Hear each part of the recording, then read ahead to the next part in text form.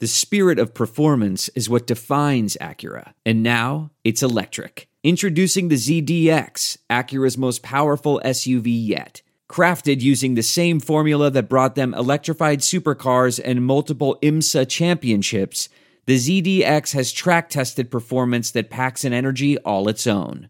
Unlock the energy and order yours at Acura.com. Hey guys, Ralph Malbrough here. We need your support to keep Saints Happy Hour going this off-season. Please support the show by becoming a patron so we can continue to cover the Saints in the ridiculous fashion you've come to expect. If you support the show, you get access to the podcast ad-free. No ads ever. Plus, you get our world-famous booze bundle, 4 swag items, amazing, and you get access to our private Discord channel where you can talk Saints 24/7. So please support Saints Happy Hour so we can keep this amazing community growing. Support the show at saintshappyhour.com today. This is Sean Payton, head coach of the New Orleans Saints. What's with this Saints Happy Cast? This has to be the worst Saints podcast in the world. Ralph can't say anyone's name right. Andrew doesn't know football. Everyone has a hard time listening to Dave. And is Kevin even there tonight? The audio with this podcast, my God, the audio, it's painful.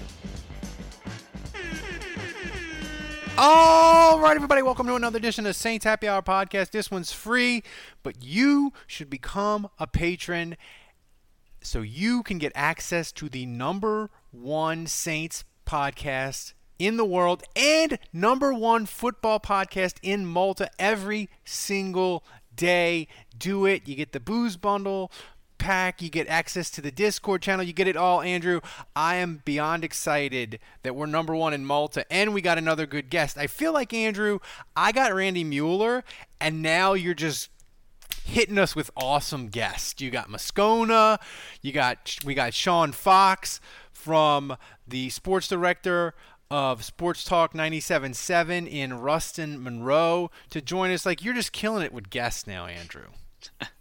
Well, I'm pumped for this one.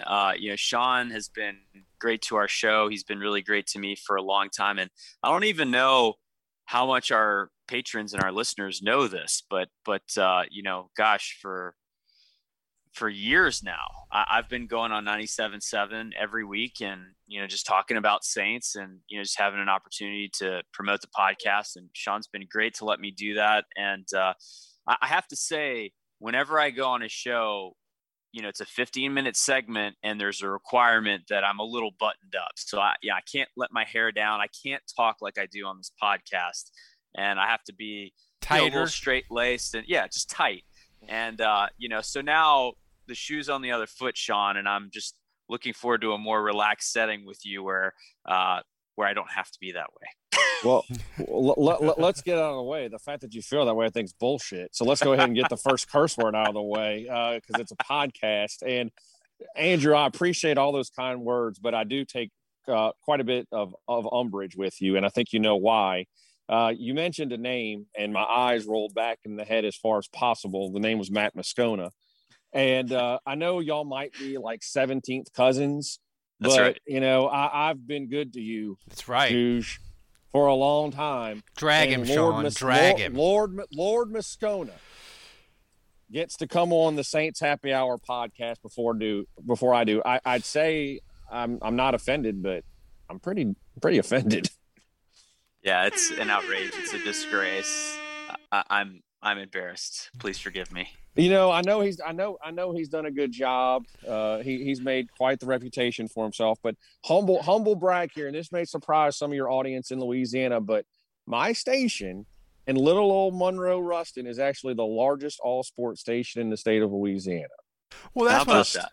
I know it's Monroe and it's not the biggest market, but we're pretty proud of what we've got. Well, the thing is, people in Louisiana know, like, Monroe, Ruston, they're sports crazy. They're football sports crazy in a way. I know people in New Orleans and that area think they are football crazy, but like West Monroe, Ruston, Washington, like all of it, man, they are football crazy. How was it this year, Sean, with COVID, just like throwing a monkey wrench into everybody's lives? But like that's such a big part of everything there. Football, Friday, you close down, you go into the game. Like, how did it affect not just the station, but like just your life and like how you do your, it's like it's the fall, it's football, and now it's kind of not. Yeah, I'm glad you brought that up, Ralph. And I do want, before I get into that, I do want to bring something up that really bothers me, is that there is this perception by a lot of Saints fans in South Louisiana. And look, I grew up in Metairie and Mandeville, actually ended up in North Louisiana, going to St. Paul's and never left. But I mean, I've got family. My mom lives and my sister live in Mandeville and Madisonville. My brother lives in Destrehan. And at heart, I'm still a South Louisiana guy. But there's this perception that once you get above Alexandria, that it's a bunch of Cowboys fans. and I got to be honest with you. That was true for a while. That stereotype pisses me off, because I've been doing this show for 15 and 6 or probably maybe 16 or 17 years now.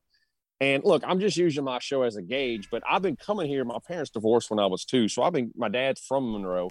I've been coming up here my whole life. And not one time, whenever I came and visited, did they air a Cowboys game over a Saints game.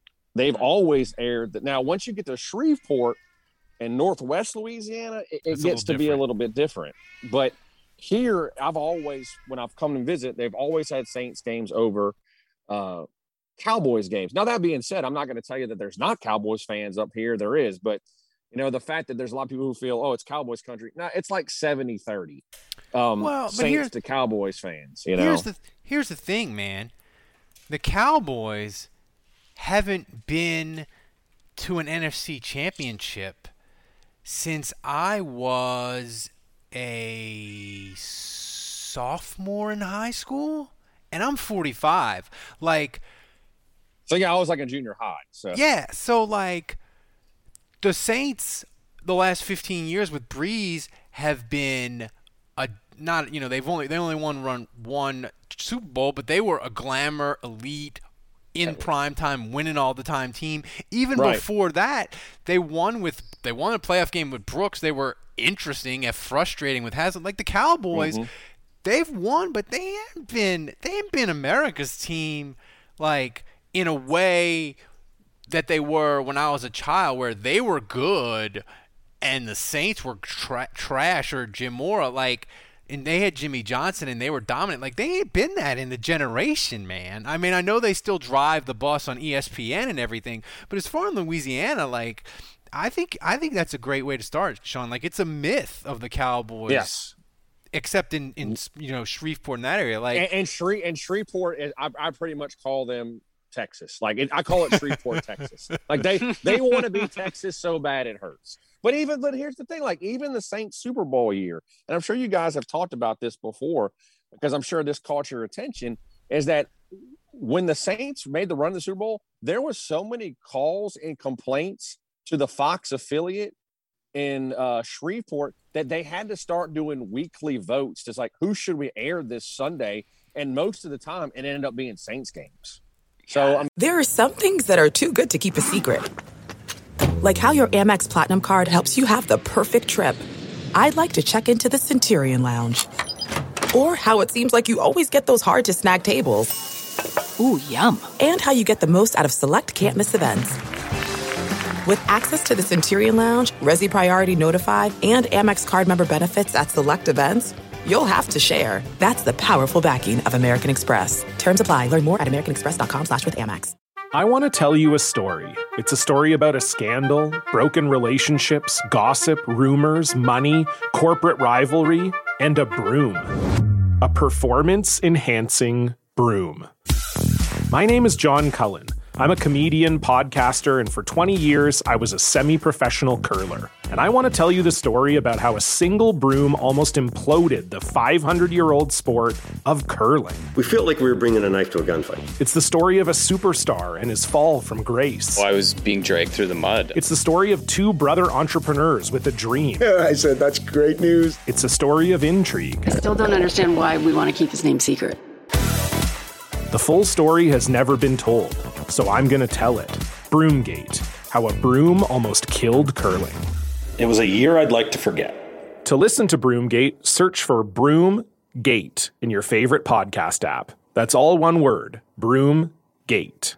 It just goes to show you that if you're successful, man, people will start paying attention to you. But I got that, and I completely distracted you about how things were this fall. And I think like everybody else, COVID was a nightmare, especially last year at this time when everything first got started. It was so weird up here, guys. Like 2020, for a lot of people, I get it, was the year from hell. And for us in particular, it's been amazing what's happened to our neck of the woods and really since 2019. In 2019, a tornado hit Ruston. And it damaged the Louisiana Tech facilities. I'm sure you saw that. And out of the darkness has become like Tech's got one of the best baseball facilities, I think, now in the country that just opened this month. And their team is damn good, by the way. And their team is really good.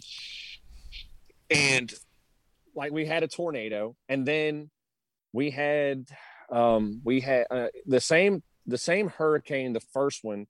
Well, actually, both of them. The two that hit Lake Charles, and look, they got it way worse than we did. But we got both of those, and this is the first time a Category 1 has ever hit up here. And so we had the hurricane.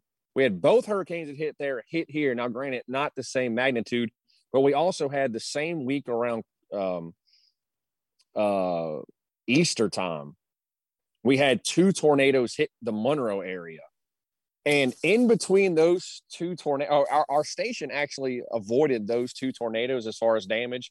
But there was another serious storm that came through in the middle of the night, like 2:00 in the morning, and completely destroyed our tower.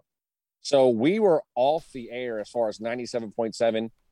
We got back on the air 2 weeks ago, as far as back on 97.7. Now we're lucky enough to go over to a sister station that was a little bit, it's less wattage than we are. Thank God we had that. But we had all that within.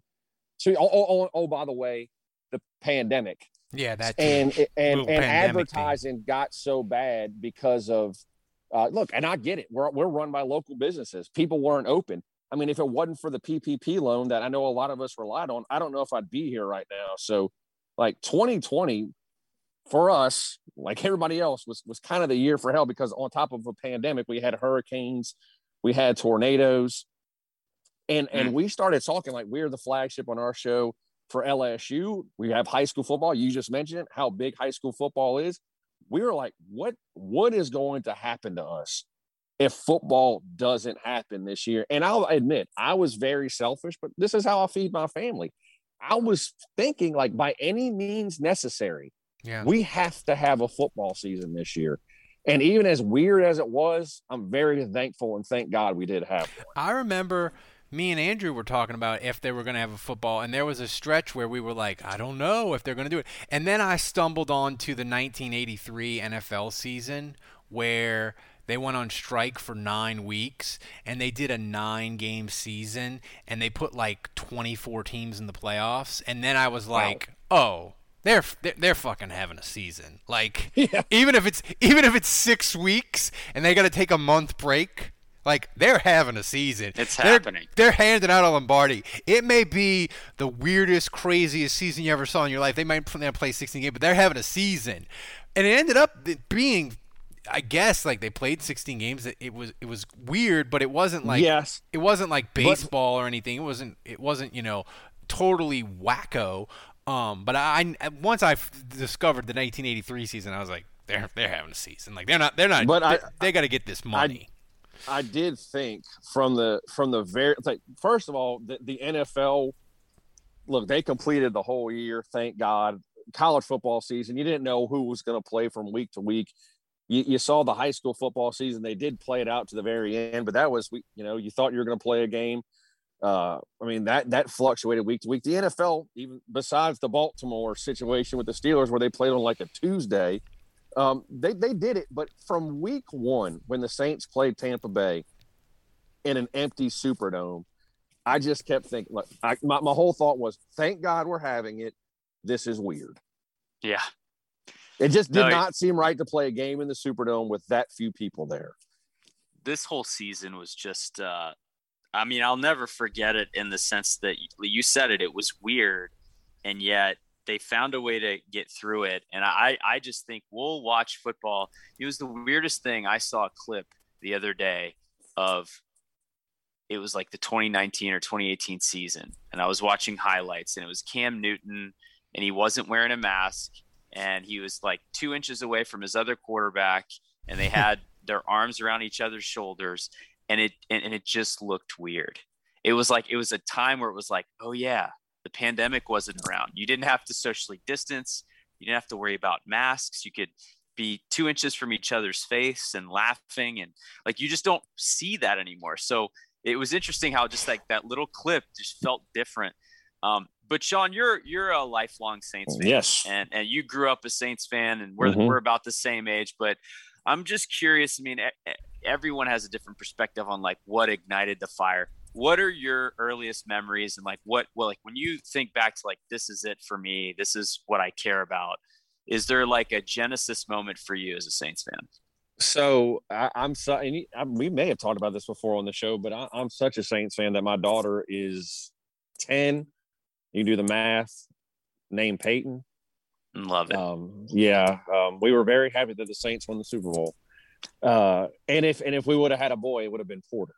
So like, if you cut me open, I bleed black and gold. And, you know, I feel like where I live in particular, this is really, you know, Louisiana sportsman's paradise. But where I live, it really is like people hunt, they fish, and God love them for it. I don't relate to it because that's not how I was raised. My dad didn't do it. My stepdad didn't do it. I grew up watching football. Like that's what we did. That's what I did with my dad. Said that instead of going hunting fish, we watched football. And on Saturdays, it was LSU, and on Sunday, it was the Saints. And honestly, like my earliest, and this is kind of how I got into radio, but it was like, if you were talking about what's the first game you remember, where I remember there's the one that stands out the most is probably as a kid, a playoff game, the Eagles playoff game. Cause I remember as a kid watching the Buffalo Oilers game, the comeback, and my mom and stepdad left because they went to the Saints-Eagles game. And I remember my stepdad and his best friend got into a fist fight at the Saints-Eagles game. They were drunk and pissed off. But that's like one of the earliest memories I had. But I got into radio because I grew up as a kid, and my show, and I've kind of tried to do the same format. I grew up listening to Buddy D. Yeah, me too. Laying in my bed, listening to Buddy D. You know, Ralph used to work for Buddy D. I did. I had no idea. Really? I was his last producer. You're kidding. No, I was his last. That's amazing. I produced his show the last I never knew that. 2 years. Yeah. That's crazy. I did not know that. Well, okay, you all get this, and New Orleans will get this. Growing up, things were very different. One, I don't even know if these rules, the blackout rules, even apply anymore, but the Saints are awful. So I the only time I ever saw Saints at home was NFL prime time, and you saw Berman and TJ doing the highlights. That's the only time I ever saw the Saints in black and gold, because they were always when we were kids, you had to be in the stadium. If Absolutely. You wanted to see yeah. Radio. Well, and people today don't realize the old games, like, they didn't put the score in the box and the scores rotated. You had to wait for Brent Musburger to do an update, and they might just like it was like the breaking news siren that we play on this podcast. They would be like, Brent Musburger would just be like, oh yeah, we just want to give you an update. The Saints are playing Seattle, and the Saints just blocked a punt, and they're down 17-10. Right. And then you'd go back, and it would be like, oh my God, what's going on, you know? And so because of that, I grew up listening to Jim Henderson. That's right. And that kind of began my love of radio, was Buddy D and Jim Henderson, because I wasn't able to watch the Saints on TV. And that's kind of my earliest memories of it. And the thing is with the thing that's great about the radio, though, is it's really, to my way of thinking, Sean, it's really a personal medium, because you listen to it, but you can't really interact. Back when maybe you can now. You email the show or whatever. Oh, the text line and all that, yeah. But back when I was a kid, like, it was a one-way thing. You listened to Buddy D, and that was it. Like, or you listened to the game. You didn't interact with it at all. And it's very, like, personal. It's you and the radio. So it's really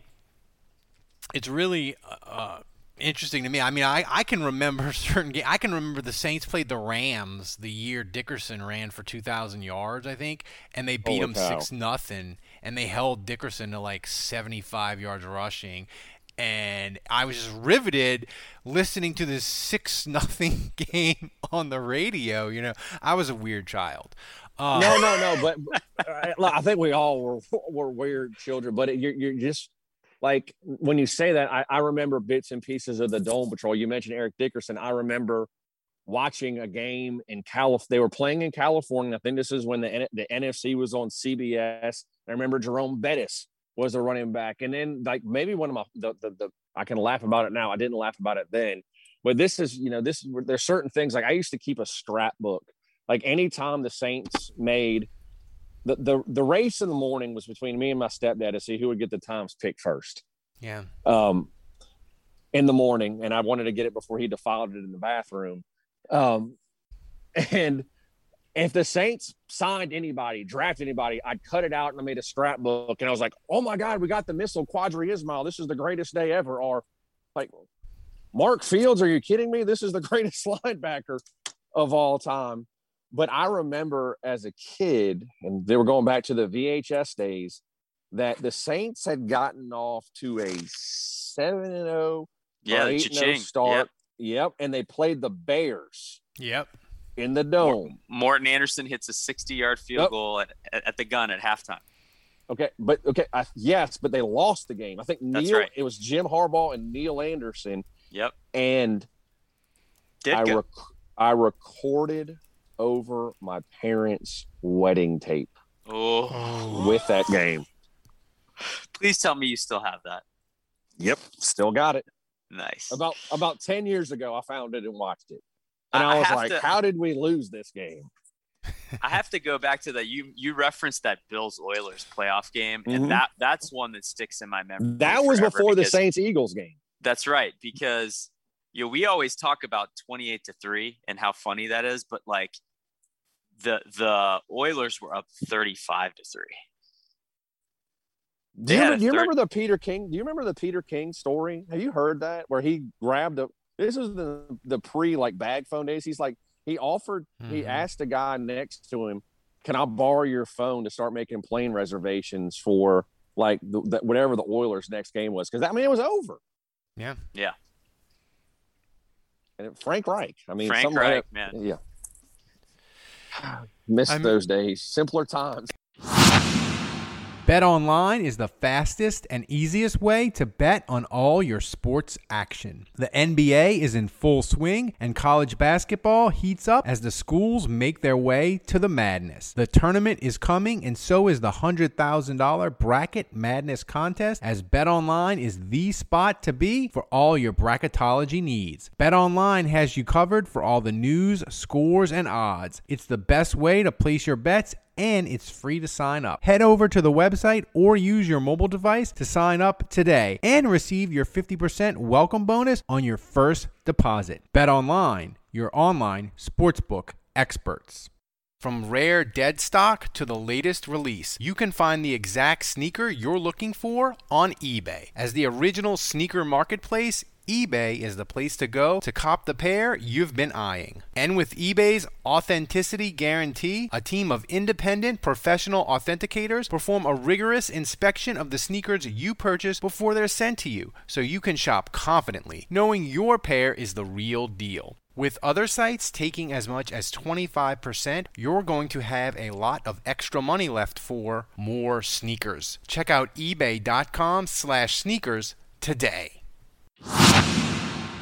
You know, the Saints, I look at them and it's been a golden age, and you look at what they've become, and they have people that don't even know, like the Saints. They think 7-9 is difficult, and I'm glad that they have an entire generation of Saints fans, Sean, that like don't know. We praise 7-9. Yeah, like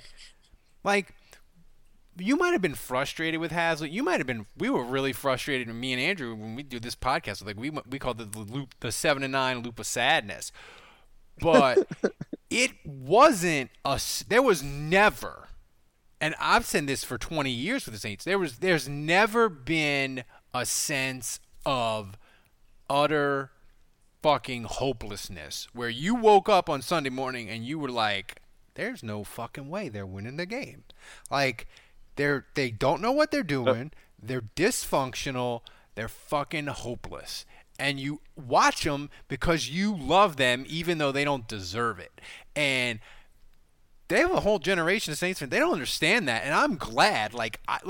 I look at it not as like other young Saints fans as my children, but like I wouldn't want my son to have like a miserable experience of like, you know what would toughen you up, son? Go through the Great Depression. That would make you a better man. No, like fuck that. I want Saints fans to be spoiled and to not know horribleness. Like that would be perfectly fine with me. So, well, hell, we celebrated. Our banner was selling out season tickets at one time. Like that's what we praised. That was the greatest thing that ever happened, right? Like, oh my God, we sold out season tickets and we're not going to be blacked out. Let's put a fucking banner up. Like that's now look at us. There was a point where the greatest thing that ever happened to us was Tom Dempsey hitting his 63-yard. Dude, it was. Yeah. But the biggest difference that this generation, or how I feel, and I asked with Andrew, we talked about this the other day, what Drew Brees meant. And Ralph, to your point, I remember what it was like growing up every Sunday being like, oh shit, we won. Like the Saints won a football game. This wasn't supposed to happen. Even in the 7 and 9 years, I expected in to go on every Sunday that we had a chance and probably should win. And that's the biggest change that's happened to where it was a surprise whenever they won to expect to win. They didn't sell out back-to-back games in the Superdome until 1987. They didn't win 4 games in a row until 1987. Like, the Saints were in the 70s, and you could make an argument from 67 to 87. You can make a really, really strong argument that the Saints were the worst organization in professional sports. Like, that's how bad they were. And by the way, even in the 90s, you better pray that Hibernia Bank bought up the last 10,000 tickets so it could sell out. That's right. I forgot about that. Those are the days where you're like, are they gonna make the sellout this week so I can watch? And it was celebrated. It was like praise. Like that was almost like a win. Like, oh shit, we can watch them on TV. No, it was, and my thing is, what do you think with Drew Brees gone now? No, I know what I was going to say. Andrew, yep. I thought of this. Somebody sent me a DM. We need to do a worst ever Saints coaches bracket. That's what I. Ditka. Well, no, he was saying like because you got to have 64. He was saying like Venturi. Ooh. Well, I'm just putting Ditka as a 1 seed. This year we're made of iron. Spags. Spags I can't get rid of that. To be in the mix. Spags has to be high, right? I mean, they had 7 coaches. They Carl had seven Saints coaches the first 15 years of the team. Like they had some bad ones. Like, can you do assistants, or are we just talking? Yeah. You can do anything Carl you want. Smith. But I'm talking. They had love some Danny bad Abramowitz, the wide too. receiver, maybe not the OC. That's right. Yeah. No, you nailed that. I mean, Sean, are you so going into the season now? Yeah. Are you a Jameis guy or are you a Taysom guy? Jameis Hill, Jameis Winston. I love Taysom Hill, the football player. And I know, like, I love watching people who don't follow the Saints on a regular basis make shitty comments about Taysom Hill's contract. Like, I got no problem paying that guy that much money who plays 1,000 different positions. I like Taysom Hill a lot. I believe in Jameis Winston, the quarterback. I believe in second chances. And I have a real issue with, like, has Jameis made some mistakes? There's no doubt. On and off the field. But I do believe in second chances. His kind of love for Drew Brees the other day was very eye-opening. And, I mean, heck, you couldn't help but get kind of emotional yourself. And I had this conversation the other day on my show about why, like, we live in an era now where we move on from quarterbacks so quickly. Like, say what you will about Carson Wentz, but 3 years ago, this was a guy who was going to win the MVP if he didn't get hurt. In 2018, he was pretty good. In 2019, he was pretty good. In 2020, he was bad, but then he's gone. I was like, I think Carson Wentz is redeemable.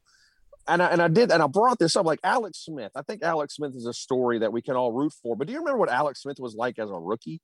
I think he threw 1 touchdown and 11 interceptions. Yeah, bad. That would never survive today. I mean, we're talking about Tua, possibly Miami moving on from Tua already when Tua wasn't probably supposed to play this year. The fact that he came back from that terrific injury to me to play this year is amazing. And I'm bringing it up about Jameis is where Jameis has been, and I'm not trying to sound like Jameis one of one, but I do agree with him on this. I do think there is an unfair narrative about Jameis Winston where he is treated like he has been a trash quarterback his entire career, and I don't believe that. He is one of 7 players ever to throw for 5,000 yards. That's not by accident. I think, obviously, learning under Sean Payton and Drew Brees has made an impact, and if he can't do it with these guys, then he's not going to do it ever. And the way I'm going into this season right now is this. I feel like we're playing with house money. I don't expect a Super Bowl this year. That's been the expectations the last 5 or 6 years. I think one of 2 things is going to happen, and I'm okay either way. Either what I think Jameis can be is going to happen, and Jameis Winston is going to be a very successful quarterback, and he is going to make a ton of money, or 2, the haters will be right, the Saints will suck, and we're going to have a high draft pick next year. I don't see the downside. I feel like we're playing with house money this year. The only downside is everything I've read, the quarterback draft for next year is probably not good. But hey, maybe Russell Wilson be out of Seattle by then. But Andrew, I'm concocting a theory, and this is why I think Jameis is going to be really good, because yes, Tampa won the Super Bowl with Tom Brady, and they wouldn't give it back no matter what happened, but it would be the most fucking Bucks thing ever that they gave up on Jameis and he ends up in Canton and they got 1 year of Brady. And they got a Super Bowl and it was cool, but they had to watch 10 years of Jameis in their division kicking their ass. That would be the most Tampa thing ever, I think. So I'm getting more bullish on Jamie. That's my theory. Andrew, you could shoot it down if you like, but that's my theory that I'm going on. Well, I still rest on the idea that if there's one person that can redeem him and salvage him, it's Sean Payton. And look, when Drew Brees came to Sean Payton, he was an accomplished quarterback already, but he had a significant shoulder injury. Look, completely different set of circumstances, but this is going to be a challenge for Sean Payton. Now, Sean Payton has gone 8-1 the last 2 years with Bridgewater and Taysom, and that's a narrative that we bring up a lot on this show, that you'll hear a lot of people bring up that are kind of trying to maybe talk up Sean Payton and say that his abilities go far past what Drew Brees can offer the team. But I think we all know this. He relishes this challenge. I mean, you want to call him arrogant. You want to call him maybe full of himself. And yet I think he's as excited about life after Drew Brees as maybe anyone in or outside of the building. Sean, you think that's fair? No, there's no doubt. I mean, he sat there this whole offseason and sung his praises. But I want to go back to something you said that it triggered something for me. And you talk about, we've kind of talked about redeeming Jameis. I mean, that kind of throws into that. Does he really need that much redemption? It's like, I don't look, I know the 30 interceptions, that speaks for itself. But if you go back, and you guys have probably talked about this, look at Bruce Arians kind of has a history, his quarterbacks in their first year, throwing a number of interceptions.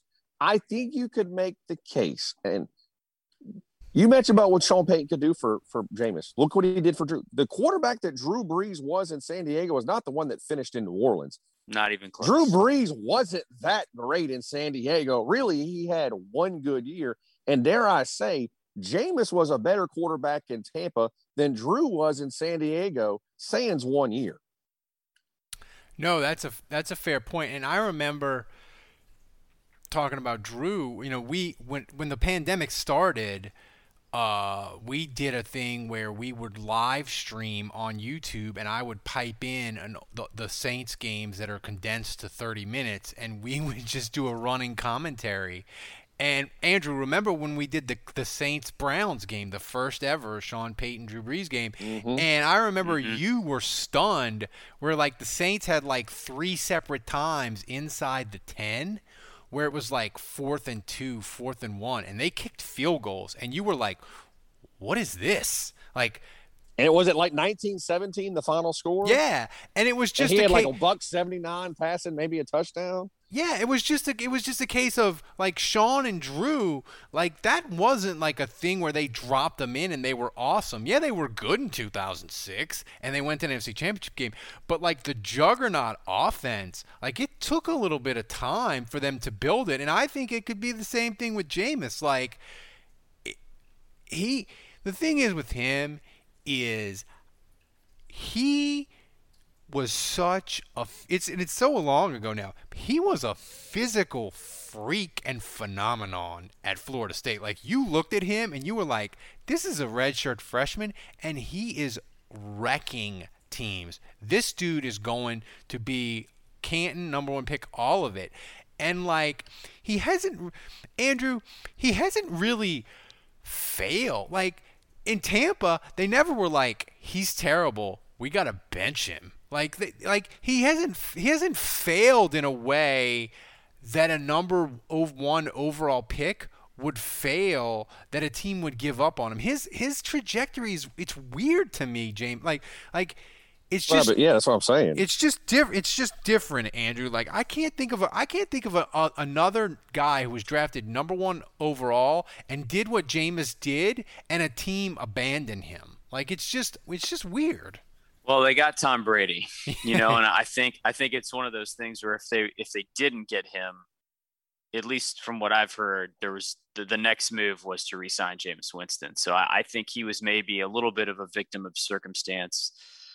There was the 30 interception thing, but that's not like that's become and I think to Sean's point, the league has become it's become so much like what happened last season defines you, and like he hasn't been a 30 interception guy his whole career. He's had turnover problems. He's struggled with consistency, but that was a total outlier of a season. And Brees has had, individual seasons with high interception rates, and, the next season he turns that around.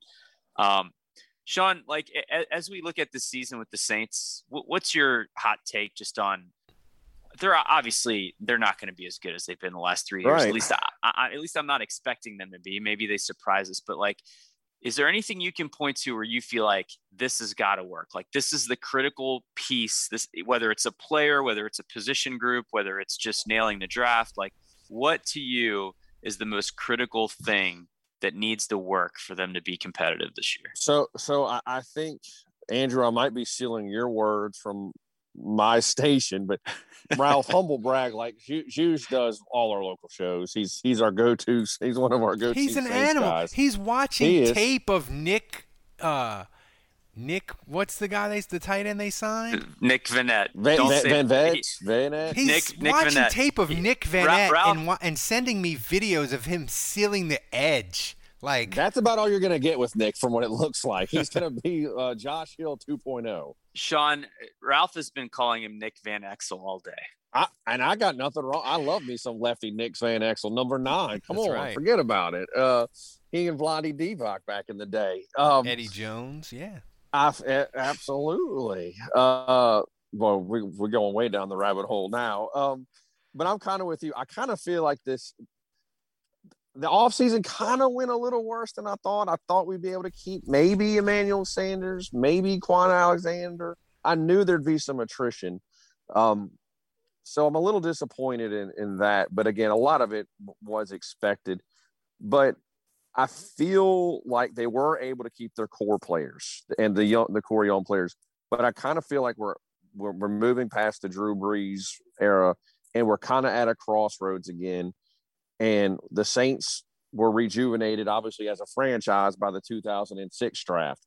And then the 2017 draft, after the 7-9, 3-3, 3 straight 7-9 seasons, really turned the fortunes around. I just kind of feel like we need to get at least 3 starters from this draft. Ooh, I kind of feel like we're at a crossroads. That's a lot. I mean, that's asking a lot. Okay, three starters. I'm using that term loosely, Ralph. Guys who are going to play. A rotational defensive line player at least. But we got to have some draftees who we're not just playing because we need a body, who are good players. Is there a guy on the Saints that you and this can go back in your childhood, your whole Saints experience, because I like getting people's thoughts on this. Is there a Saints player that you irrationally loved, that like wasn't a star, wasn't a whatever, and it's just a guy that you just so like, hold on, is it Dalton Hilliard's like too good, right? He's too good of a player. Well, though the thing is, your love for Dalton Hilliard's so uncomfortable, even though he probably is too good. Like, you love him in a way that makes it uncomfortable, so he qualifies, I guess, in this question. So, Sean, usually, just to give you an example, my answer to this question is Haoli Kikaha. I don't know why I liked him, but like you like saying his name. That's part of it. That's probably it. That's such a good question. As a kid, I really liked Cam Cleveland a lot. I don't know why. He was good. He was good. Yeah, his first he's all right. You obviously didn't like his Achilles tendons, though. No, those didn't stay together too long. Oh, did we lose Sean? I think he muted himself. Am I back? You're back. You're back. Okay. You frazzled me with this question. I will say, like, I was on the Aaron Brooks train longer than I needed to be. Then a lot of people got out before I did. And maybe it's just because I was there in the Superdome when Jeff Blake got hurt. And even though they lost to the Raiders that day, it was fascinating football to watch. And I was in the Dome when they beat the Rams for the first ever playoff game. And all the interceptions, I mean, oh my God, he's driving me nuts by his, he's smiling every time he leaves the field. But I kept sticking with him until he threw the football backwards. And that is when I'm done. From rare dead stock to the latest release, you can find the exact sneaker you're looking for on eBay. As the original sneaker marketplace, eBay is the place to go to cop the pair you've been eyeing. And with eBay's authenticity guarantee, a team of independent professional authenticators perform a rigorous inspection of the sneakers you purchase before they're sent to you, so you can shop confidently, knowing your pair is the real deal. With other sites taking as much as 25%, you're going to have a lot of extra money left for more sneakers. Check out ebay.com/sneakers today. BetOnline is the fastest and easiest way to bet on all your sports action. The NBA is in full swing, and college basketball heats up as the schools make their way to the madness. The tournament is coming, and so is the $100,000 Bracket Madness contest, as BetOnline is the spot to be for all your bracketology needs. BetOnline has you covered for all the news, scores, and odds. It's the best way to place your bets, and it's free to sign up. Head over to the website or use your mobile device to sign up today and receive your 50% welcome bonus on your first deposit. BetOnline, your online sportsbook experts. The two saddest stadiums that I've ever left. I did not go to the 2018 NFC Championship game to the Saints, so I don't have that view of it, and I'm sure that was sadder than these two. But the two saddest stadiums I have ever left, Sean, is the 2007 LSU Arkansas game where LSU lost in overtime and it looked like Triple the national overtime. championship was done. Like that walk out of Tiger Stadium with 90,000 people was sad.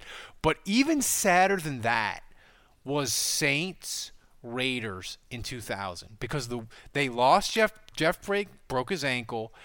They lost Ricky Williams the week before. And this was at a moment where the Saints, they hadn't won a playoff game ever. They hadn't been good in a decade. People walking out of that stadium, like people were literally having conversations of, we're never fucking winning anything. God hates us. Like, we finally got a decent team with a good young coach. We lost Ricky and we lost Jeff Blake in back-to-back weeks. The Saints are cursed. Like, that was the saddest stadium, the saddest walk out of the from the terrace I've ever been in my life to just go sideways. I mean, but to your point, go ahead. No. I'm saying, like, we all have like our Saints, like LSU stories, and you just made me think of, I was in Tiger Stadium. I guess it was 2012 because it was it was the Alabama game after the national championship where they kicked LSU's ass, and I was in the end zone where Yeldon caught the screen pass, and it was like everybody left like they had just got kicked in the nuts. It was the worst feeling. That is the worst I've ever felt leaving a football game, was that day. Yeah, I mean, for me, it's clearly just watching Tim Couch throw a Hail Mary. I was in the stadium that day. Oh, God. Terrible, too. And watching the Saints lose to the Browns on a Hail Mary. And Ditko was so despondent after that touchdown that he laid motionless on the ground. He collapsed to the turf, and he laid face down on the turf and wouldn't get up. And I wondered if he had died. And it was just like that kind of thing. Here's the thing: like, I wasn't in the stadium in Minnesota when the Minnesota Miracle happened. I assume that was similar for fans that were there, but like. Hail Marys, when you experience, like, this wasn't a playoff game, but Hail Marys, they change you, because when you experience that on your team, just from going from the highest of the highs to the lowest and the lows in a moment's notice, when you think you have it in the bag, it's just a feeling that you never forget. And I think we've all, especially the heartbreaking ways the Saints have lost recently. Like, we have this debate on our show, and this is a popular debate among us as fans. It's like, what would you rather do? Get your heart broken or get your ass kicked? I think if anything these last few years have shown me, please kick my ass instead of beating me at the buzzer. Like, please destroy me, because at least during the game I can experience all 7 stages of grief. Because, like, I'll come to acceptance by the end of the game. When you beat me at the buzzer, I feel like that is the worst way to lose. Honestly, as horrible as it was to lose to Tom Brady and then see him win a Super Bowl, I actually dealt with this year better, because I did too, because I've been numb to it. It wasn't as horrific. Like, I'm so numb now. Yes. Well, Andrew can vouch for that. I'm just a big believer in, you turn over the ball in the playoffs, you're fucked. And when they had two more turnovers when the Saints had 2 more turnovers than the Bucs, I was like, Andrew, 93% of teams that turn over the ball twice, 2 more times than the other team, they lose. It's done. And Andrew was like, Ralph, it's still tied. I'm like, the stats say it's done. So, like, I had begun to accept it, but it's. The Tampa game, for me, though, is just, I think it lingers with me forever, just because when you add COVID and no fans, and they lost because stupid Cooks fumbled the ball, we didn't get a proper goodbye for Drew. Yes. And we wouldn't have got it anyway. Even if they'd have beat Tampa, there was nobody there. It would have been a happy walk in the tunnel, but it still would have been a walk in the tunnel. It wouldn't have been great, though. But because they lost and we didn't have fans, like, we didn't get a proper goodbye to the best Saints player we're ever going to see in our entire life. And that, to me, I just hate it. And that's why the Tampa loss will just, I think, linger forever for me. I'm gonna second that and add to it, Ralph, is I'm accepted the loss. Like it is what it is. I'm used to it at this point. The biggest thing that's going to bother me forever, just as a fan, is that guy who has done so much for this state and this region.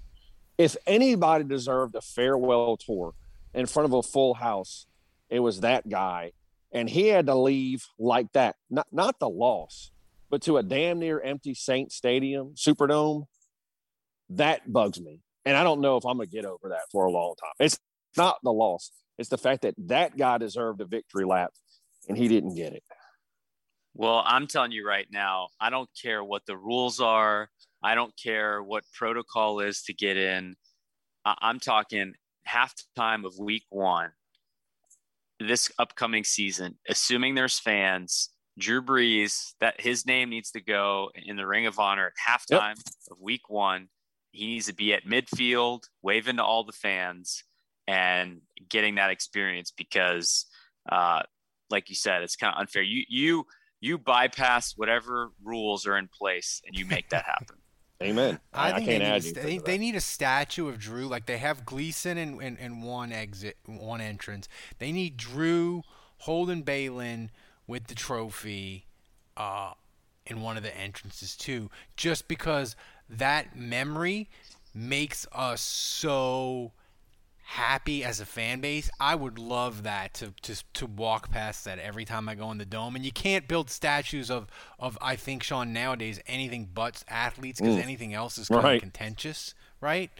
But that's what I want. I think we need a statue. We need a statue of him. They need a statue of Drew, and they need to get Gleason in the Ring of Honor before he leaves us. I can't believe that hasn't happened yet. And to your point on Brees, you know, we're all looking, and I'm sure you guys have talked about it. We all have. It's like, what's his legacy? And you could talk about all the accolades and the Super Bowl win, but to me, it's the family, man. It's raising Balin after the Super Bowl. It's the interaction he had with his kids after he broke the record for what I don't know if it was passing yards, I guess, was against the Redskins on Monday Night Football, and all the kids came down, and then it's, you know, being with the kids after the game in the Superdome after the Bucs lost for 2 hours. To me, that's the legacy of the guy. It's those things. So yeah, I think anything that shows him interacting with his kids, I'm all for, because to me, that's who he was. Mm-hmm. And that to me, like as I get older and I have a child, you know, those are the important things in life. We're driven by the search for better. But when it comes to hiring, the best way to search for a candidate isn't to search at all. Don't search, match with Indeed. Leveraging over 140 million qualifications and preferences every day, Indeed's matching engine is constantly learning from your preferences. So the more you use Indeed, the better it gets. And listeners of this show will get a $75 sponsored job credit to get your jobs more visibility at Indeed.com/match. Just go to Indeed.com/match right now and support our show by saying you heard about Indeed on this podcast. Indeed.com/match. Terms and conditions apply. Need to hire? You need Indeed. Worried about letting someone else pick out the perfect avocado for your perfect impress them on the third date guacamole? Well, good thing Instacart shoppers are as picky as you are. They find ripe avocados like it's their guac on the line. They are milk expiration date detectives. They bag eggs like the 12 precious pieces of cargo they are. So let Instacart shoppers overthink your groceries so that you can overthink what you'll wear on that third date. Download the Instacart app today to get free delivery on your first 3 orders, while supplies last. Minimum $10 per order. Additional terms apply. What makes a life a good one? Is it the adventure you have? Or the friends you find along the way? Maybe it's pursuing your passion while striving to protect, defend, and save what you believe in every single day. So, what makes a life a good one? In the Coast Guard, we think it's all of the above and more, but you'll have to find out for yourself. Visit GoCoastGuard.com to learn more. Welcome to Fail Better, David Duchovny's new podcast with Lemonada Media. On Fail Better, David, who has experienced both low and high-profile failures throughout his life, explores the vast world of failure, how it holds us back, propels us forward, and ultimately shapes our lives. Each week he'll chat with guests like Ben Stiller, Bette Midler, and more about how our perceived failures have actually been our biggest catalysts for growth, revelation, and even healing. Through these conversations, he hopes listeners can learn how to embrace the opportunity of failure and fail better together. Fail Better is out now wherever you get your podcasts. Achieving a gorgeous grin from home isn't a total mystery with Bite Clear aligners. Just don't be surprised if all of your sleuthing friends start asking, "What's your secret?" Begin by ordering your at-home impression kit today for only $14.95. Bite Clear aligners are doctor-directed and delivered to your door. Treatment costs thousands less than braces. Plus, they offer flexible financing, accept eligible insurance, and you can pay with your HSA FSA. Get 80% off your impression kit when you use code WONDERY at Byte.com. That's BYTE.com. Start your confidence journey today with Byte. So, Sean, that's well said. We can't thank you enough for giving us time. Tell the people again. Oh, it's been a blast. Yeah. Tell the people how to find you on the. Oh, there was one other thing I wanted to talk to you about, and then we'll get out of here. Avoiding Twitter social landmines. My drafts in Twitter would probably get me canceled. Like I'll tap it out and then I'll be like, nah, I won't send that. Do you have any philosophies to avoid the troubles on social media? Don't get on it. It feels like that's the only way to do it.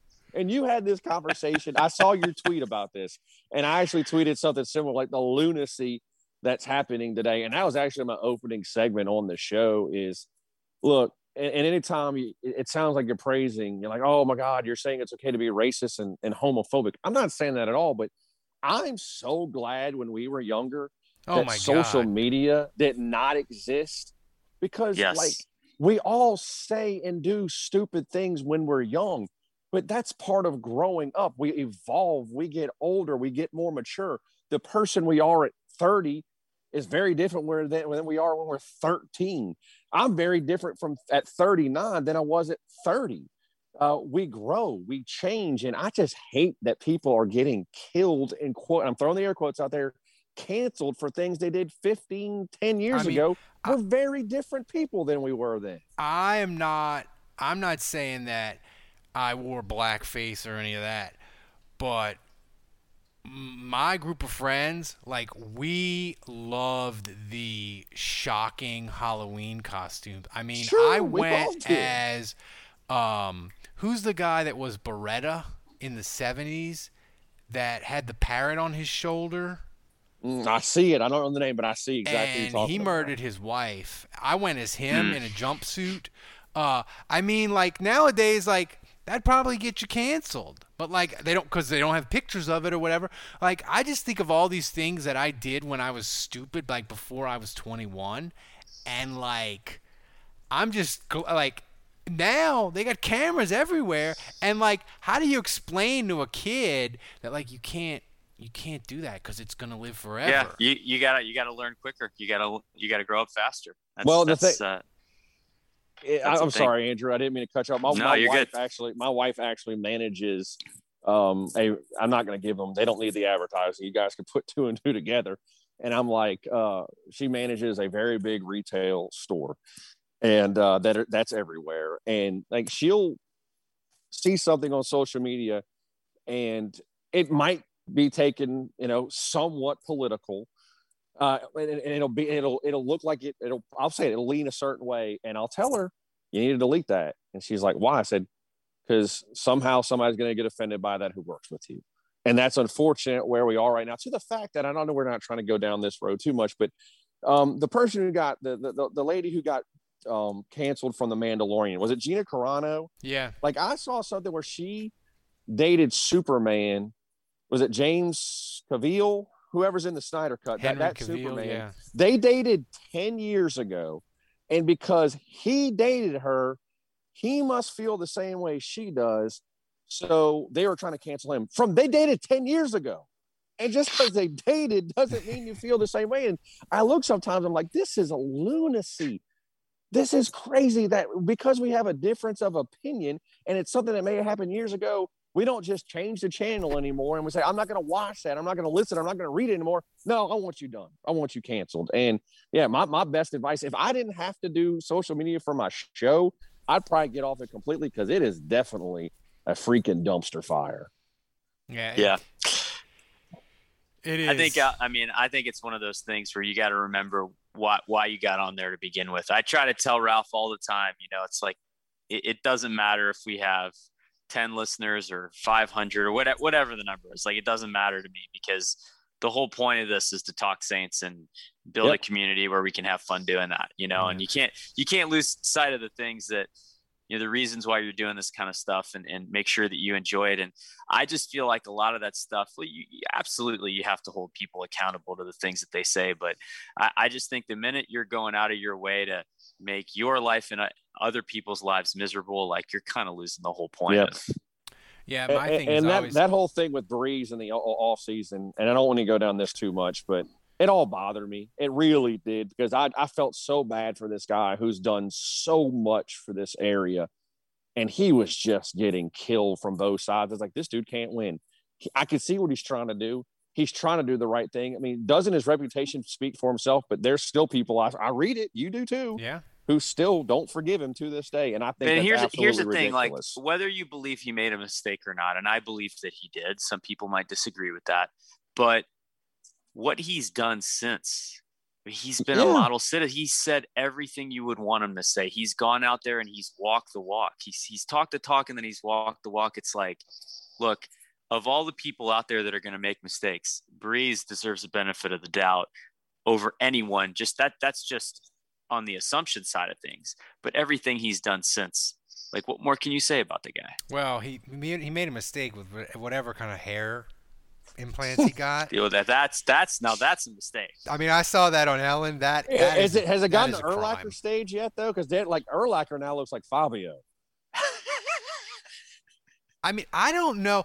The thing about Drew bald would look weird. His head's kind of strange. Urlacher would look fine bald. I don't know why that dude didn't just go on home and just be like, I'm bald. I'm a big linebacker. I'm bald. Like, he looks better hair now. Drew Brees in current form or Marv Albert? Well, Marv's is legendary. I don't know if it's for a good reason or infamous. The fact that you're saying, Andrew, they're in the same conversation is kind of scary for Drew. I mean, Drew Brees has made like $200 million in his career just from the Saints. Like, he's got to have better hair plugs than that. Like, look, Sean will tell you don't need hair to be in showbiz. Yeah, well, people also say I have a face for radio too. But I've been I have been bald for so long at this point. And I say this sincerely. If I could get hair, and I don't care how luscious it was, I couldn't get it. The first part is accepting it. And once you accept it, it's a beautiful thing. I'm just saying, like, he's worth like $200 million. I would think he could get the best of the best. That's all. He's been going to. What you're saying is he's been going to Bosley. Shout out to them. Well, guys, Sean, like, we can't thank you enough. You gave us way more time than we asked for and we expected. No, I'm a fan, guys. Thank you. This has been a real pleasure. I would say well overdue, and really anytime you need me, I would love to do it. Yeah, I just want to have you. We're gonna have you back on more often because I just want you to drag Andrew. I always enjoy that. I mean, I think it's bullshit that Moscona went on before me. I mean, I know he's kind of the king of Baton Rouge radio and all, but that's fucked up, Juge. Hey, well, listen, it's family privileges, man. That's all I could say. But Foxy, you're in the family too, man. So we got to get you back in. Next time you're ahead of Moscona in the pecking order. That's I promise. Right. So, I appreciate it, guys. Thank you. For Sean Fox, for Andrew, I'm Ralph. Guys, have a great weekend, and we will see you Sunday night on the big show. Thomas will be running everything and bragging about how he got us to #1 in Malta.